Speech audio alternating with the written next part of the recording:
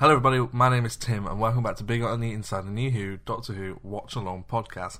Now, you can probably tell this isn't going to be a normal episode to start with.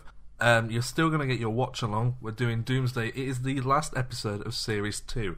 We're going to be back next week with our ranking of Series 2. We've already done that with Series 1, so you can go and check that out. Now, the reason there is no news this week is because of recent events that have happened during this week, ending the 14th of March 2021. I just felt that there's two ways I suppose you could look at this. You could look at this either as you want to be distracted from the grimness of real world by Doctor Who, which is totally understandable, but I also feel that it really needs to be embraced, and we need to start looking at how to treat women better in public, and how it's tricky, and this isn't really the platform to talk about this, I guess, but I just felt uncomfortable talking about Mark Gatiss when there is proper serious news going on this week. We will be back next week. The watch along is about to come on next, and I just hope that you all enjoyed the watch along. So thank you for understanding, thank you for listening, and enjoy the rest of the show. Doomsday, we're talking about Doomsday. It's the end of Series 2. For some reason, I don't know about you, but it feels like Series 2 went by a lot quicker than Series 1. Yeah, I know what you mean. The pacing was much, much faster. Maybe it's because there were... I was going to say because there were 3 two-parters, but there were 3 two-parters in Series 1, weren't there? There was... yes, I'm going to try and remember them. There was the Empty Child... There was the final, and what was the other one? Aliens of London and World War 3. Oh yeah, so yeah, 3 two-parters, yeah. The reason that I can think for Series 2 going by faster was that it was kind of divvied up a bit more. You kind of had the first few episodes with Doctor and Rose, then some with Mickey, then some without Mickey, then Love and Monsters broke up again, and then there was the end. So maybe because of it being much more kind of segmented like that, rather than being one big overarching thing, meant it felt like it went a bit faster. Yeah, perhaps. So the episode starts with a pre-title sequence like we saw last week, with Rose standing on a beach talking about that this is the fact that she's going to die. Mm-hmm. She's really definitely going to die for realsies this time. For real, she's going to die. Well, we'll get into that, because I do want to talk about the fact that does she die, doesn't she die, sort of thing.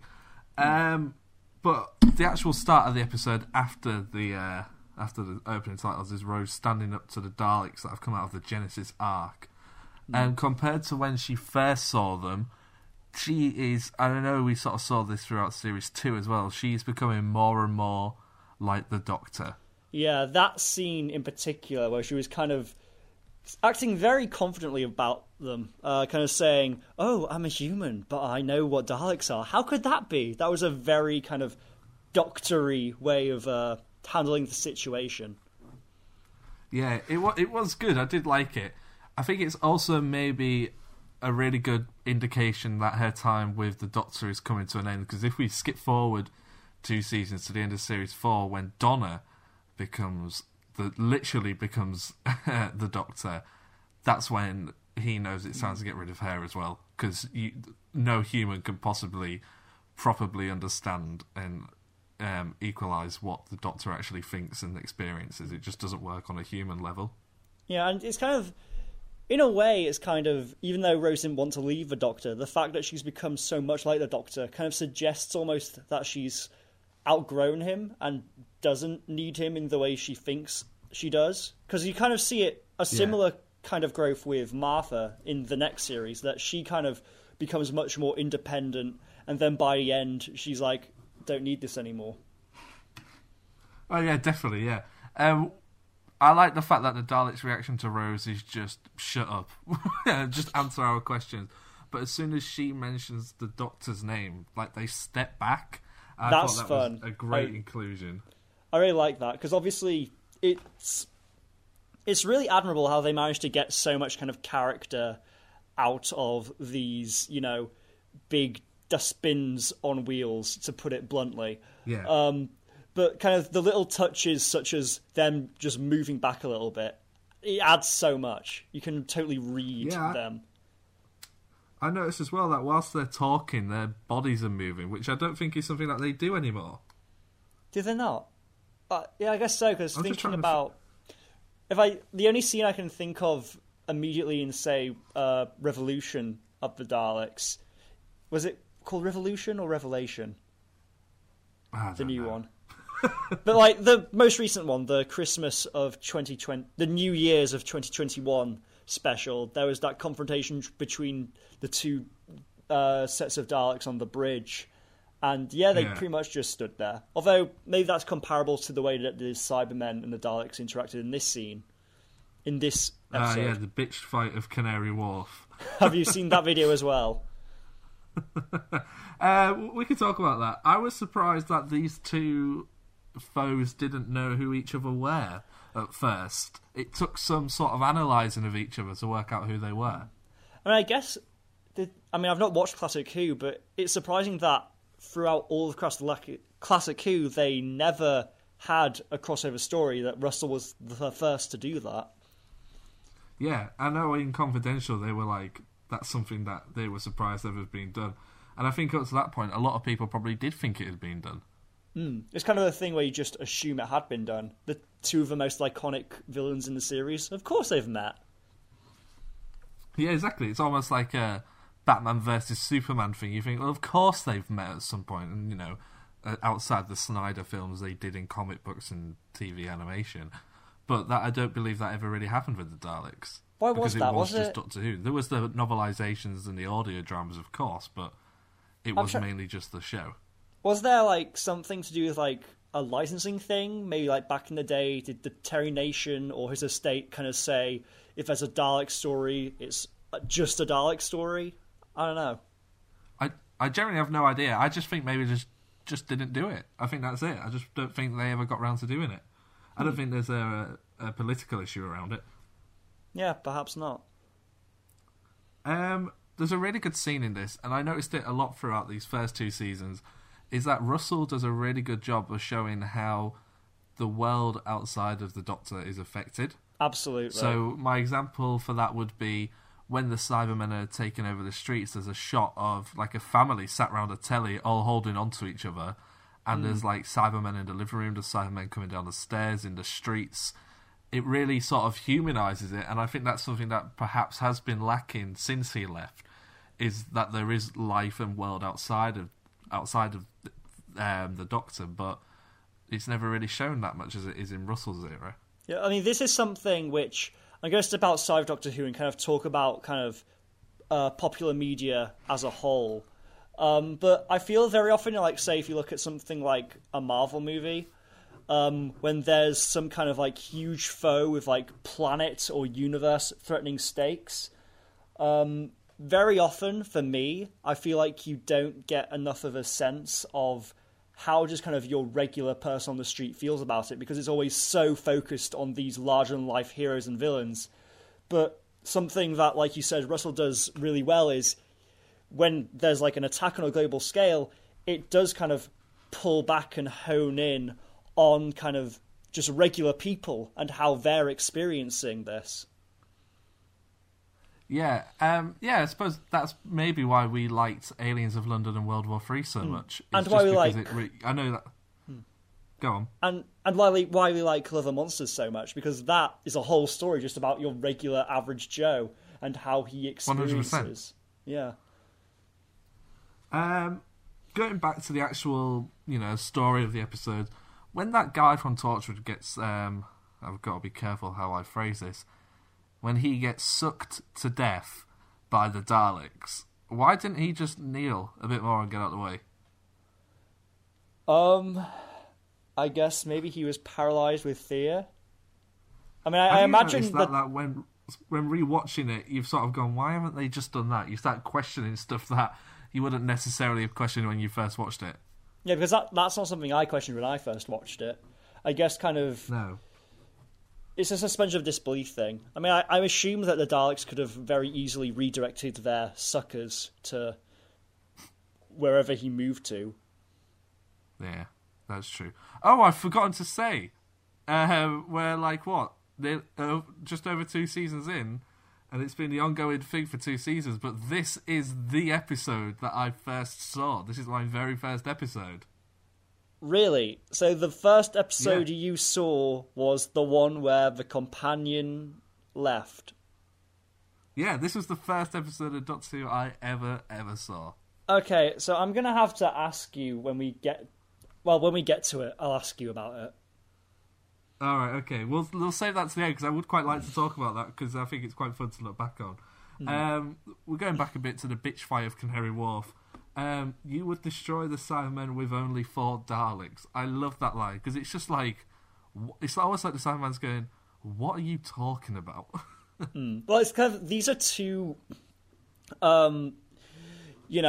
cyborg races that have been built and kind of brainwashed into believing that they are the greatest species in the whole universe. So for them to kind of encounter another species that believes, actually no, we're the greatest, and just how they deal with that is very entertaining. Very entertaining. This episode is entertaining, and it's, last week we had Mickey return. This week, Jake, who when he arrived, I was quite excited to see him. I thought it was quite a fun inclusion, because he's sort of a character that was quite important in those 2 episodes. You then kind of just forgotten about him. And then when Andrew Hayden Smith returns in this episode, it's kind of cool to see him again, don't you think? Yeah, it's great. It's great to kind of see him back, and it's kind of... There was a real kind of sense of kind of camaraderie and kind of a team in that episode, and for that to kind of come back, it adds a good energy to the whole kind of mix. Yeah, I would love to see a Big Finish audio story set on Parallel Earth with just Mickey and Jake going around in a big blue van. I'm not sure if I mentioned it when we did Age of Steel, Rise of the Cybermen, but I would love to listen to that. That'd be great fun. I don't know how much Big Finish stuff there is on Parallel Earth. I know there's definitely stories about Rose and perhaps Jackie. Yeah. And perhaps what? Sorry, Torchwood? Yeah, I think there is. Oh, I said perhaps Jackie. Oh, there's a couple I've listened to one. There's a few short stories they do. Flight into Hull, which you can listen to. By the time this episode goes out, it'll be out. Me and Harrison did a Big Finish Battles, our 3rd one, and you can listen to that. And I did Flight into Hull. Oh, cool. How do they represent Hull well in that story? It's a parallel Earth Hull, so it's much better than the one that we currently live in. Yikes. We have the Deep. We have the bonus arena. Before lockdown, there was some good stuff going on at the bonus arena. Yeah, you could go see Paul, what is it called? Jacqueline Abbott and Paul from the House Martins. I mean, the House Martins are great. And the House Martins are great. and they had League of Gentlemen, and is he called Jack White from the White Stripes? Possibly. You tell me. Yeah, and they had George Ezra. George Ezra was there. Oh yeah, he was like the first one. Yeah, George Ezra, he's a pretty big deal. Yeah, I guess. I'm not that... I think I've been once to the bonus arena in Hull. Never... I saw Jurassic Park live. Oh, cool. Like in concert. Yeah, in concert, not like dinosaurs. I nearly went once. I nearly went to see League of Gentlemen, but I think it was just a little too pricey for me. Yeah, some of the stuff is. Anyway, we're talking too much about our local culture. Quick question, Harry. Daleks or Cybermen, which is your favourite? I personally prefer the Daleks. I think there are some rare instances where I feel like there's more potential for the Cybermen, but generally I just enjoy the Daleks more. I love the Nick Briggs voice with the Daleks. Now I think about it, a lot of this episode is just Nick Briggs talking with himself, isn't it? It is. I watched a thing on The Confidential where he was like, "Oh, I'm happy to be back," and I was like, there wasn't really a choice, was there, Nick? It's not like they're going to well, they could recast, but like, what do you mean you're happy to be back? He was it's not taking long to get back into the voice of the Daleks. I'm like, you do it like every week on Big Finish. I suppose, but by that point, Nick Briggs had only done the Daleks for one series. For all he knew, they could have considered recasting him. I mean, obviously now he was by already this point, doing it on Big Finish. He was already doing Big Finish stuff at this point. That's true. And of course, did he do the Daleks in Curse of Fatal Death? I don't know. Maybe he did. I'm not sure. I think so. We'll have a look at that when we eventually get around to doing that. Yeah. Let's talk about the parallel Earth that they go to. Compared to the Pete Tyler that we see in Father's Day, this Pete Tyler's a bit of a dick, wouldn't you say? He is, yeah. Like the way that he acts about Rose. I mean, I guess he kind of insinuated that's how he felt about Rose. Kind of, he very much kind of, rejected her in those stories. But here, the fact he's like saying that stuff like to Jackie is quite shocking. I mean, I'm guessing that kind of because he swoops in and saves her at the end. I'm guessing Jackie probably like had a proper word with him and he had a change of heart. Yeah, but then again, she didn't really want to go, and Jackie could have quite easily have been left on Earth, just not inside the building, and she would have been fine. Well, you say that, but Jackie didn't have any of the void stuff on her, so she wouldn't have even been in danger of being sucked in. Yeah, you're right, actually. Yeah, so she might have been stuck on Earth on her own without Rose. Actually, yeah, maybe it was a good choice for her to go. Actually, I mean, if Pete and Mickey are in parallel Earth. If Rose was going to the end a little bit, if Rose hadn't have been saved by Pete and just gone into the void, would she have been able to have been saved from the void, or would she have died instantly? Well, considering that the void was filled with millions of Cybermen and Daleks, I imagine she wouldn't have lasted very long. Yeah, that's true. I didn't think of that. There's a really good line in this where the Doctor is just antagonising Pete, and he says, "Pete Tyler, I knew you when you were dead." That's cold. Imagine like someone from another world like came to you and like, in your world you're dead. Yeah. It's not that you weren't even born. You were born and then died. I think Pete didn't just. I just remember that Pete's original plan before the Doctor suggested the Void was that he wanted to just get all the Cybermen in our Earth, or kind of the Earth that the Doctor and Rose were from, and just leave them there to kill everyone there. He didn't care about that Earth. He just cared about getting them out of his Earth. Yeah. He was a bit of a dick, wasn't he? He was a total dick. He's like, I'm just going to pollute this Earth. Because, yeah, there's a point where he's like, this Earth's going to burn to the ground. I'm going to go.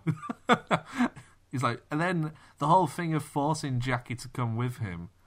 And then her response of, I've been without you for so many years now, I don't need you, is great. Yeah, that was great. We'll get into their reunion in a second. I love seeing the Doctor and Mickey back together. They have a really good bromance, I feel, compared to the Doctor and Mickey and Nine, sorry. Now that Mickey is just totally over Rose, it's just very cool for him to kind of have this new respect for the Doctor. And obviously the 10th Doctor has a lot of respect for Mickey. Yeah. Another cool scene in this that I like is when the Doctor uses the sonic to blow the doors open, and you see Jake and a Cyberman come in with a massive gun and just start ripping fire on these Daleks. Were they coming in from different entrances? The Doctor blew the doors off, didn't he? And then they came in. Yeah, but like, I'm guessing that the parallel Earth humans and the Cybermen weren't coming in together because they'd have killed each other before that would happen. Well, they came in and both started firing on the Daleks. I don't know. So are they both just kind of, waiting outside those doors together? Wouldn't they have been trying to kill each other? Just like, you got much on after this? Just kind of talking. Do you have any plans after destroying Earth? Yeah. What route do you take? The music in this episode, we haven't talked about the music enough, but it's quite hard to describe music. But the effect it has on this episode in general is amazing. I mean, I feel like the reason we don't talk about it is that it just almost goes without saying that Murray Gold is an excellent TV composer and an especially excellent composer for Doctor Who. But he always knows when to bring in those right motifs, when to add the right amount of energy, when to be quiet. It's kind of pitch perfect. You like that film, don't you? No, have I ever spoken about Pitch Perfect? You are now. I saw the last 10 minutes of it on TV once. Jackie and Pete, their reunion, I found that more emotional than I did what is to come later in the episode. Yeah, I kind of know what you mean. There was a real kind of catharsis to it, because I feel like it's something kind of beyond the possibilities of the real world, but it's something that people... I'm sure there are lots of people who've kind of fantasized or dreamed about it, kind of the chance to reunite with a long-lost loved one. Like, even after you kind of moved on from them, people you really love, you know, you would probably give anything, you know, cross worlds to see them again. Oh, 100%. And I think it's just great, like, the thing of pretending not to be into each other. And, like, if we do this, it's going to be such a mind bend, we can't possibly do it. But then the fact that they just give in, and they're like, oh, screw this, and just run to each other, I think it's great. I love kind of Jackie's bit where she's like, where Pete says he's rich, and she's like, I don't care. How rich? Yeah. Very rich. Yeah. There's another really good bit in that as well that I missed, and it's Jackie, she says, there wasn't anybody else after you, and it just cuts to the Doctor and Mickey putting like this face when I'm like, yeah, right. I didn't notice that. Yeah, I love the bit. It's fantastic. I love the bit where kind of the Doctor is trying to explain to Jackie what's going on. She's just like, all right, leave it. Like, this is not the time or the place for your jargon. Yes. Yeah. And the way he just walks back, yeah, that's fantastic. I was skipping on to the episode a bit where we see into the Genesis arc. I like the fact that David Tennant gives our podcast a little shout out when he says it's bigger on the inside. That was very kind of him. It was yeah. But, you know, it's nice to be I did one of those Leonardo DiCaprio putting at the TV screen moments. Oh, yeah. Daleks in the sky. We saw it in whatever the most recent special was, but when they're in formation flying in packs in the sky, I think it always looks amazing. Do you like the kind of Dalek flight thing? Because obviously it's something that I know is introduced in Classic Who, but it's kind of more of a thing that's really been used in New Who.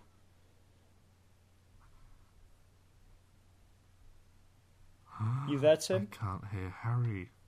Tim? But no doubt Harry can hear me, and he's talking, and I'll forget to edit this out, so I'm going to quickly... this has happened again. This happens every time. Call him back. Well, here he is again. You'll be able to hear all of this from both our sides. Is this Harry Murdoch speaking? This happens every time we do it on Facebook. Sorry, yeah. Next carry time on with whatever you were saying. You really are going to have to edit this one out. Can't become a recurring theme. Fine. Well, next time I'm going to do it on my desktop, so instead of my phone. Hopefully that will prevent this. Okay. But basically what I was saying was that how do you feel about... do you feel like it's kind of a good addition? Because I know there are some people who the Dalek flight formation feel that it looks a bit odd because it's not really a design built for flight, especially kind of whizzing through the air like that. I suppose it's suspension of disbelief. I could believe that the Daleks fly more than I can believe how Peter Quill flew at the end of Avengers Endgame. I don't even remember that. Okay, so you know in the big battle where Captain America says Avengers Assemble and they all charge. Oh, yeah. There's a side angle of the profile of all the heroes flying and all the monsters running towards each other. Yeah. There's a shot of Peter Quill flying, and he's laid vertically with like rocket boosters coming out the soles of his feet. Oh yeah. Does he have them in his hands as well? How does that make him fly? We're talking about Marvel a lot this episode. What is this? Podcasters Assemble, the Marvel podcast? I'll have a look at some Marvel podcasts so we can laugh at their names later on as well. Tim, we're called Bigger on the Inside. It's an awful name. There's a really cool bit in this that I think the 10th Doctor does a lot. He just makes things sound very illiterate, like via the void. Via the void. It's a great, fun thing to say. Yeah. The 10th Doctor really likes the sound of his own voice, doesn't he? He does, doesn't he? He does. Yeah, he's there. I mean, there are a lot of I think pretty much every Doctor loves themselves just a little bit too much, or has moments where they love themselves a bit too much. Yeah, when they sort of realise they are the genius. But I feel like that level of confidence is kind of what makes them so appealing. There's a scene, obviously, we're now getting towards the end of the episode, the scene where the Doctor sort of tells Rose that she's going, and she doesn't really have a say in it, and that she is now going to go and live life on this parallel Earth and leave everything she knows behind. Yeah. And she's like questioning him, and he's just going, yep, Guess... okay. And he's just like hiding his emotions from it. I think it's brilliant. No, it's great that you kind of go. So it's a similar thing to what the Ninth Doctor did a lot of the time, where he went to just a very chipper, jovial but disconnected place to kind of make it hurt less for themselves. Yeah, but then he's equally as pissed off when she arrives, when she gets back. You always say that, but he's very quick to just accept it. He doesn't try to send her back or anything. He's just like, all right. And I don't know whether that's a mix. That's probably a mixture of him realising that no matter what he does, Rose isn't going to stand down, and that he probably doesn't really want her to go himself. Yeah. So let's get into the actual famous moment of the episode where Rose is trying to pull the lever back to open the void, and she loses grip and is sucked away into the parallel Earth where she is caught by Pete Tyler. And I must just say, when she is caught by Pete and she gives that last look to the Doctor, that killed me. It was like that last look of... I don't know what it was. I think it's Billy's acting of just... There was so much emotion in that one look of... She was saying goodbye. There was, help me, I don't want to go. No pun intended. There was so much going on in that one frame. It's just fantastic. The bit of me which works really well is just David Tennant's scream when she just finally lets go. Like that just... Yeah. Pure just desperation screaming out for her. Yeah, I'm surprised. I'm maybe going too much into this. Because this is a season finale and Billy was leaving, she had to disappear. If this was a regular episode of Doctor Who, do you think he would have let go and gone with her? And then once he was in the parallel world, found a way to get back to his real world? Well, the thing is, like, she was... That's a question. Because obviously, in The Impossible Planet, he's talking about, the possibility of him and Rose, without a TARDIS, just having to live in a house. Yeah. So yeah, maybe the fact that he didn't kind of instinctively let go for Rose, I don't know, that is a question, because I mean, I'm sure there's a lot of kind of fan theories of alternate, what if the Doctor let go as well and went after Rose? Yeah. But then again, he wanted her to go anyway because he put a manipulator thing on her and sent her back. But he didn't know when she was being sucked away that Pete was going to appear and take her to the parallel world. For all he knew, she was going to... Oh, yeah, that's true, yeah. Yeah, she was going to be sucked in and right die. So maybe the Doctor kind of knew that... I mean, I don't know if the 10th Doctor is big-headed enough to believe this, but maybe he thought kind of like his life was too valuable for him to get sucked into a void where he was killed by Daleks and Cybermen. Yeah, no, I know what you mean, yeah. Obviously, then we go to the parallel Earth where they say their final goodbyes. I think that scene is amazing, and I think it's only one of a handful, if not the only, screenshot of Doctor Who that a lot of people know. That shot of David and Billy just standing on the beach facing each other. There is no context to that it's Doctor Who. There's no aliens, there's no TARDIS, there's nothing. But a lot of people know what that image is. I'm sure that there was a poll or something somewhere that voted that as one of, if not the best scene in Doctor Who. Is that something you'd feel inclined to agree with? It depends what the options were. I have a lot of... I don't know. Well, of every Maybe. scene in all of Doctor Who. It is a good scene. It's a very effective scene. Yeah. And it's a scene which you saw as your first introduction to Doctor Who. Yes. So back when you okay, so we'll talk. I just want to talk about the fact before we get into that. The fact that the 10th Doctor is denied the chance to tell Rose that he loves her. When I watched this as a kid after rewatching the series, it was only maybe until about 2 years ago that I really caught the significance of that. And I was like, oh my god, that is heartbreaking. It's just... Russell does an amazing job of never giving you, or teasing a happy ending and giving you a variation of an ending, but it's maybe not the one that you wanted. But it's a good one for the show. Yeah, it's kind of the start of the 10th Doctor. Really, in a way, this is, for me, the start of the 10th Doctor's journey as a character. Because if you think about kind of his experiences as a whole, it's quite a depressing journey. It's kind of just... He goes through all these companions, meet all these people, and he's always left with this sad reminder at the end that, nope, you're always going to be alone. Yeah. Okay, so let's talk about it. Let's talk about the fact that this is my first episode of Doctor Who, 8th of July 2006. I can pretty much remember watching it. I remember playing out in the street with two kids who lived down the street, and their dad came to the door and called them in. I was like, where are you going? And they were like, oh, we're going in to watch Doctor Who. It's the last one and Rose is going to die. And I was like, there are too many questions for me to ask. I just need to know what it is. I ran in. I was like, can we watch Doctor Who? And my mum was like, no. She was like, you don't want to watch that. You won't like it. She's like, why do you want to watch that? And I was like, it's the last one. Someone's going to die. And she was like, why do you want to watch it? You've like not watched any of this. And I just remember sitting down, watching it. I can't remember seeing the image of the show on telly, but I can remember sitting on the sofa with my mum watching it. I then have vivid memories the next day flicking through a Radio Times magazine and seeing the DVD for the episode with the Cybermen, knowing who the Cybermen were, thinking, oh, I want this. I want to see this story. And then basically from there on in, just endless love for what is the greatest TV show ever.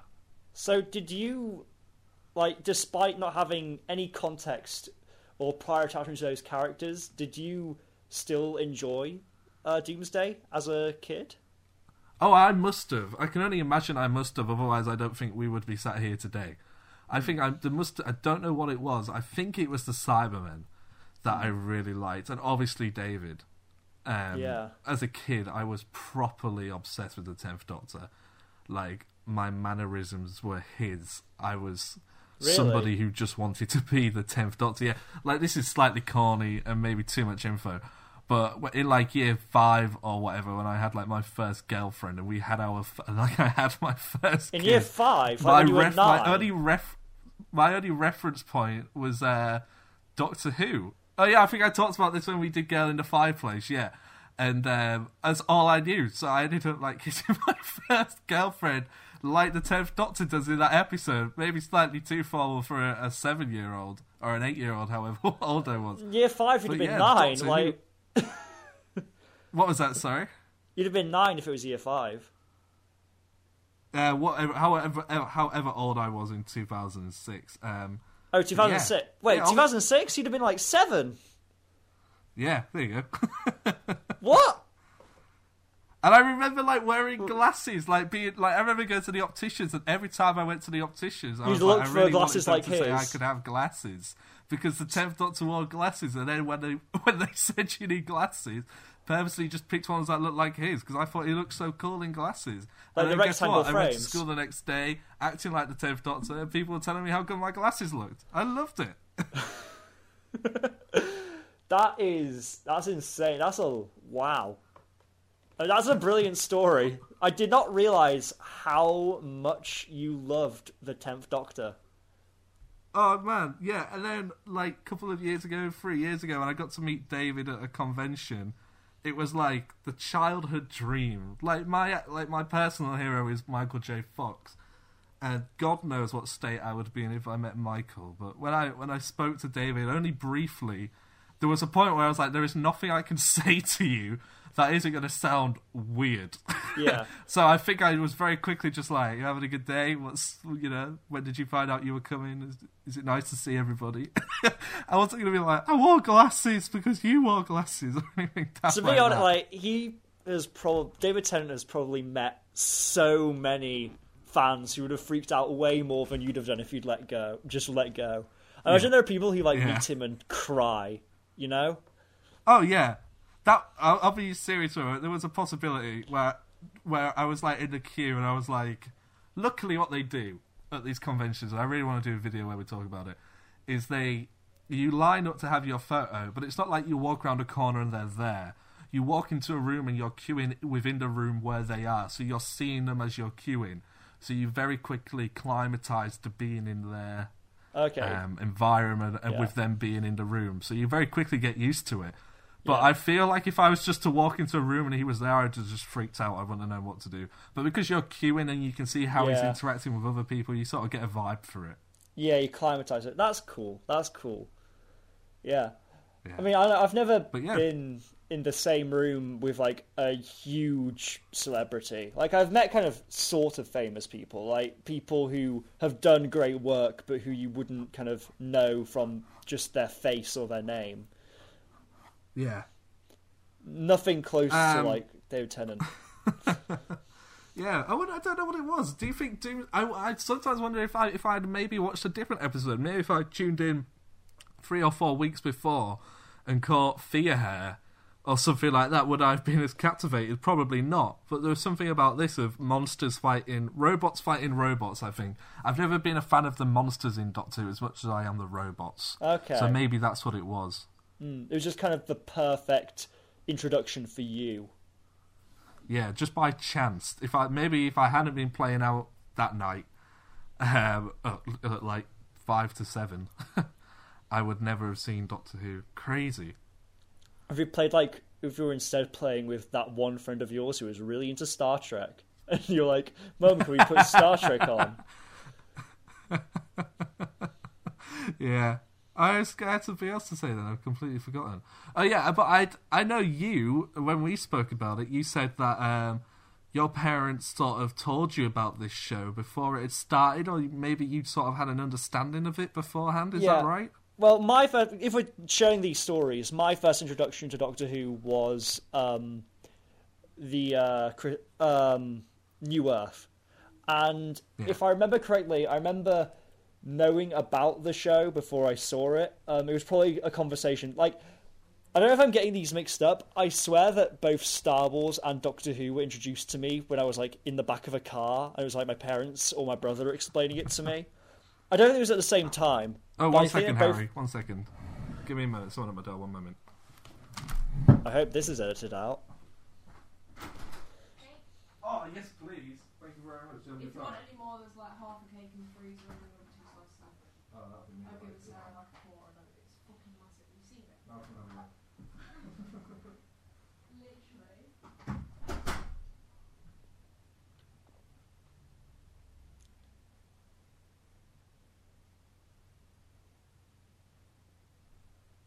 Tim?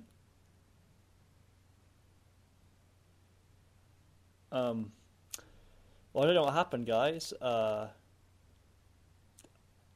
All I heard was a knock on Tim's door. Tim answering, the voice of someone. I'm assuming housemate of his. Asking something. Tim saying, "Oh, yes, please." And then the door closing. I guess Tim's gone off to have an adventure without me.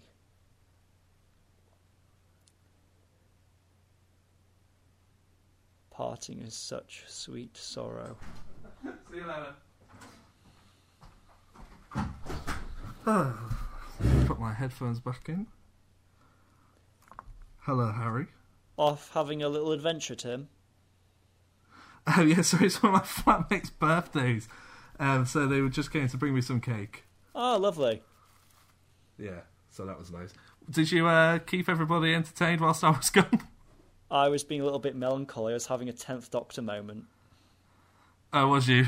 I don't know what you talked about while I was gone. Did you mention more about your experience of being introduced to Doctor Who? No, because I wanted to tell you, Tim. Oh, that's very kind, so go on. Yeah, so I was in the back of the car, I think, and I don't know how it got to the conversation, but I think I must have asked something like, why is it called Doctor Who? And the reason I was given was because no one knows who he is, because his face always changes. And so I knew about regeneration and all that before I saw the show. It's like, so currently it's a guy called David Tennant or something. And yeah, and then of course, before I'd even watched the show, I remember seeing the adverts on telly for all the different action figures, which were like the 10th Doctor, Rose, Slevine, Scissorax, Cassandra. So I kind of had a basic understanding of, like, it's a show with aliens and monsters and a guy who travels through time and changes his face sometimes. Yeah, I don't really know when I started to work out what the show was. I sort of remember I remember a couple of days afterwards. Oh well, no, if it came on a Saturday, maybe it would have been the Tuesday when I saw my dad, and I would have been telling him about this show that I watched, and him telling me about it, and him being like, "Oh, there was people before David Tennant or whatever," and I was like, "Well, who's the first? Who was the first?" And I can remember my dad, bless him, not knowing fully, but he was like, "Oh, I think like the first one had a big hat and a scarf." And I can remember being described Tom Baker and not knowing what he looked like, but going home and drawing a picture of him and then seeing what he looks like, and my picture being like almost bang on to what I was told. Your dad must have given a really good description. Yeah. Well, I think it's great. I love thinking back to like when something, because I won't lie, the show is massively, stupidly significant to me. So thinking back to when it just started, I love that. That's great. Part of me kind of always wishes when we get a new Doctor or a new series that I could go back to kind of when I didn't know about the history of this show and kind of the lineage of Doctors, and kind of just see it from outsider's point of view. Kind of what does this world seem like when it's still kind of shrouded in all this mystery and there's all these questions and all these things we're discovering for the first time? Because there are a lot of people who'll be watching Jodie's run now, and they will be experiencing these things for the first time. They'll be experiencing the TARDIS and Jodie and the Daleks and the Cybermen. And that must be like really exciting for all this stuff to just be discovering it. Yeah, I think you've got to be the right age as well. I feel like I was just perfectly the right age for this. I feel like 6, 7. I feel a little bit older, I would have been like, oh, I'm not sure about this. A little bit younger, I wouldn't have been interested. But there was something about being about 7. Yeah, it would have been 7. That I just fell in love with. Crazy. Well, that's the thing. When I was a kid, I watched it from the age of, I guess it was, I watched from New Earth to the first Matt Smith Christmas special, A Christmas Carol. So that was like just 4 or 5 years, really. Well, 4 years that I was actively watching the show as a kid. Like, if I'd got on the boat later, you know, maybe it wouldn't have resonated. Yeah, perhaps. What's to come next? The Runaway Bride. The clip at the end with Catherine Tate doing the 10th Doctor's What's is great. I'm not sure when this is going to come out yet, when we're going to do our Runaway Bride. There might be a slight gap, I'm not 100% sure. But I am so looking forward to diving into that, because that's just going to be set aside from the continuity of what we've seen in the last 2 seasons with Rose, starting fresh, just being its own story. I mean, there's something very special about those David Tennant, specifically his Doctor Who Christmas episodes. There's just something about them. So I'm really looking forward to getting into that when we eventually do it. It will be before next Christmas, I presume. Yeah, it's literally going to be within the next month of people listening to this. Yeah. Yeah. Do you think the ending of this, like I said, I found the reunion of Jackie and Pete to be more emotional than the Doctor and Rose separating. Do you think that would have been different if it was still Chris, not David? That's tough, because I love David. I feel like rewatching this series, my appreciation for David has been renewed a bit. But I really like Chris. And there are a lot of these stories where Chris... You know, some of these stories definitely wouldn't have worked. Like, Girl in the Fireplace would not have worked for the 9th Doctor. But a lot of these stories, Age of Steel and Rise of the Cybermen, Chris could have really worked in that and been really impactful in that. The same can be said for a lot of stories here. I don't know, I feel like I can imagine Chris in kind of some of the scenes in Doomsday and it really working. Yeah. Yeah. Like... Yeah, maybe... I was going to say maybe one day, but nope. Maybe when hell freezes over. When hell freezes over. When hell freezes over. I'm semi-conscious of time, so I'll just make this last point that I watched in Confidential was that Russell said he was never tempted to kill Rose off. He said Doctor Who is basically a show about optimism, so you can't just kill her off. I mean, I think also it's... You really get the vibe that from the way that she's written about and the way that she is written, that Russell T Davies really loves Rose as a character. You can tell he has a real soft spot for her. Yeah. Yeah, and another thing which... Sorry, go on. This is just another point, kind of going back. I think it's pretty obvious. Russell prefers the Daleks over the Cybermen, doesn't he? Yeah, they don't come back until David Morrissey, so... And also the fact that he makes the Daleks so much more powerful than the Cybermen. He clearly has a favourite. Yeah. Yeah, I think so, yeah. Quiz, let's do the last quiz of Series 2. You, not me. I hate being patient. Patience is for wimps. Whoa! It's a quiz! 3 questions as always. Question number 1. When they are driving to the beach in Norway, what is the make of car that Pete Tyler is driving? Tim, I don't know cars. I've not watched Top Gear for It said, years. Rose says it. She says, we got in Dad's old... Oh, is it a Land Rover? Jeep. Ah! How long does Jackie say she has been without Pete Tyler? Was it 32 years? No, it isn't 32 years. Why do we not lock? No, because she died and Rose is alive. No, it's been 19 years. 19 years. 19 years. Yes, you're right. Yes. Okay, I don't know where that came from. The Doctor says he likes a bit of Shiver and Shake, but when asked to pick which one he would be, which one does he pick? Shiver or Shake? Shake. Ah, yes, you got 2 out of 3 this week. Well done. I thought it was Sugar and Shake. No, it's Shimmer and Shake, I think. Oh, I misheard. Well, you got it right anyway, so I wouldn't worry about it. Yeah. Doesn't matter what the question Series is. 2's been great. Right. We'll do our Series 2 review some point. Yes, I don't think there's any episode we would need to revisit this time like there was last time, do you think? No, there was none, unless we want to do an apology for Fear Her by redoing Fear Her, but I feel like we end up with a worse episode if we try to redo Fear Her. No, we're not going to do that. Recommendations, let's recommend some stuff. Before I go, I just want to tell you were fantastic. Have I had a chance to recommend Years and Years yet? No, not Years and Years. It's a Sin. No, you haven't, but I imagine that if people are listening to this, they will have heard us talk about it, but you can recommend it. I feel like I have to.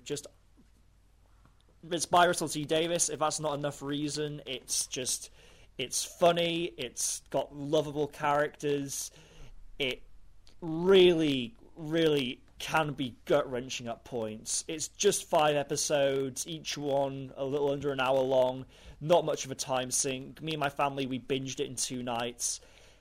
It is great. Oh, are you incredible. binging it? Me and my mum are watching one a week. We're watching it as it goes out on telly. You're watching it as it goes out. Terrestrial TV. Keeping the dream alive. We downloaded the episodes onto our TV and watched it that way.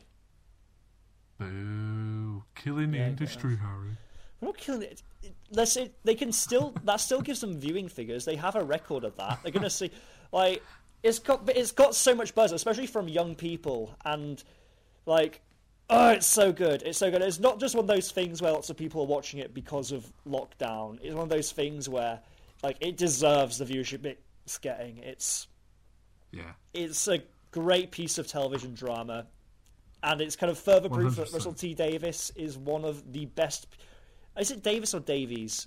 'Cause I feel like I've been saying it Russell wrong. T Davies. It doesn't have a second D. Oops. But yeah, it's just further evidence that Russell T Davies is one of, if not the best writer in British television working today, in my opinion. Oh, definitely. I definitely agree with you. I'm going to recommend... this might sound like a slightly strange thing. I'm not going to recommend a film or a TV show. I'm just going to recommend watching movies. For the last couple of nights, some of you might know if you follow me on Twitter, I started up my own blog and I'm posting stuff on there. So I've been watching like a film every day, only an hour and a half movie, and then write a review about it.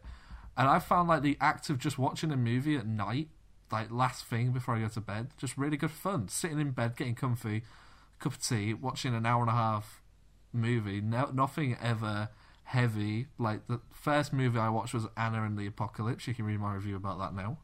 And last night I watched Tag with Jeremy Renner and Ed Helms. That was great fun. I think there's something to be said to just turning your phone off and just watching a film. It's great. Yeah, I think so. I mean, especially... I know it's kind of odd to say, like, watch this thing on a screen when so many things are vying for our screens, but really, like, sitting down and committing all of your kind of time and energy to one thing like that. I mean, it's the reason we go to, like, the theatre or the cinema, just to kind of shut yourself off from the world around you and just to absorb yourself in a world that someone else has created. Yeah. Oh, I couldn't agree more. So, yeah, that sort of brings us to the end of Bigger on the Inside Series 2. Series 2 watch along, that is. For the playlist on YouTube, you will still have the Series 2 ranking to come, and possibly I will also put Runaway Bride in Series 2 as well. So keep an eye out for them when they come out. If you're listening to this on iTunes... Oh, I've got to read the stuff out, haven't I? I always forget to do this. Where's my notes? It says here, tell them to subscribe. You can follow us on Twitter at Bigger on the Inside Pod, Instagram Bigger on the Pod, youtube.com/Bigger on the Inside, shows.acast.com/Bigger on the Inside. On Acast, we've just reached over 1,000 downloads, so that's great. Leave us a 5-star review on iTunes and subscribe whatever platform you're on. But the reviews do really help, so would really appreciate that if you are listening to this on iTunes. So thank you very much for listening, guys. We will be back shortly. Hopefully you won't see too much of a delay. I'm not sure when this goes out, but I think it's around the 12th of April you will start to see more regular uploads from us. So thanks very much. I'll say goodbye. Bye, guys. Harry, do you want to say goodbye? Well, now's my last chance to say it. Tim Saxby.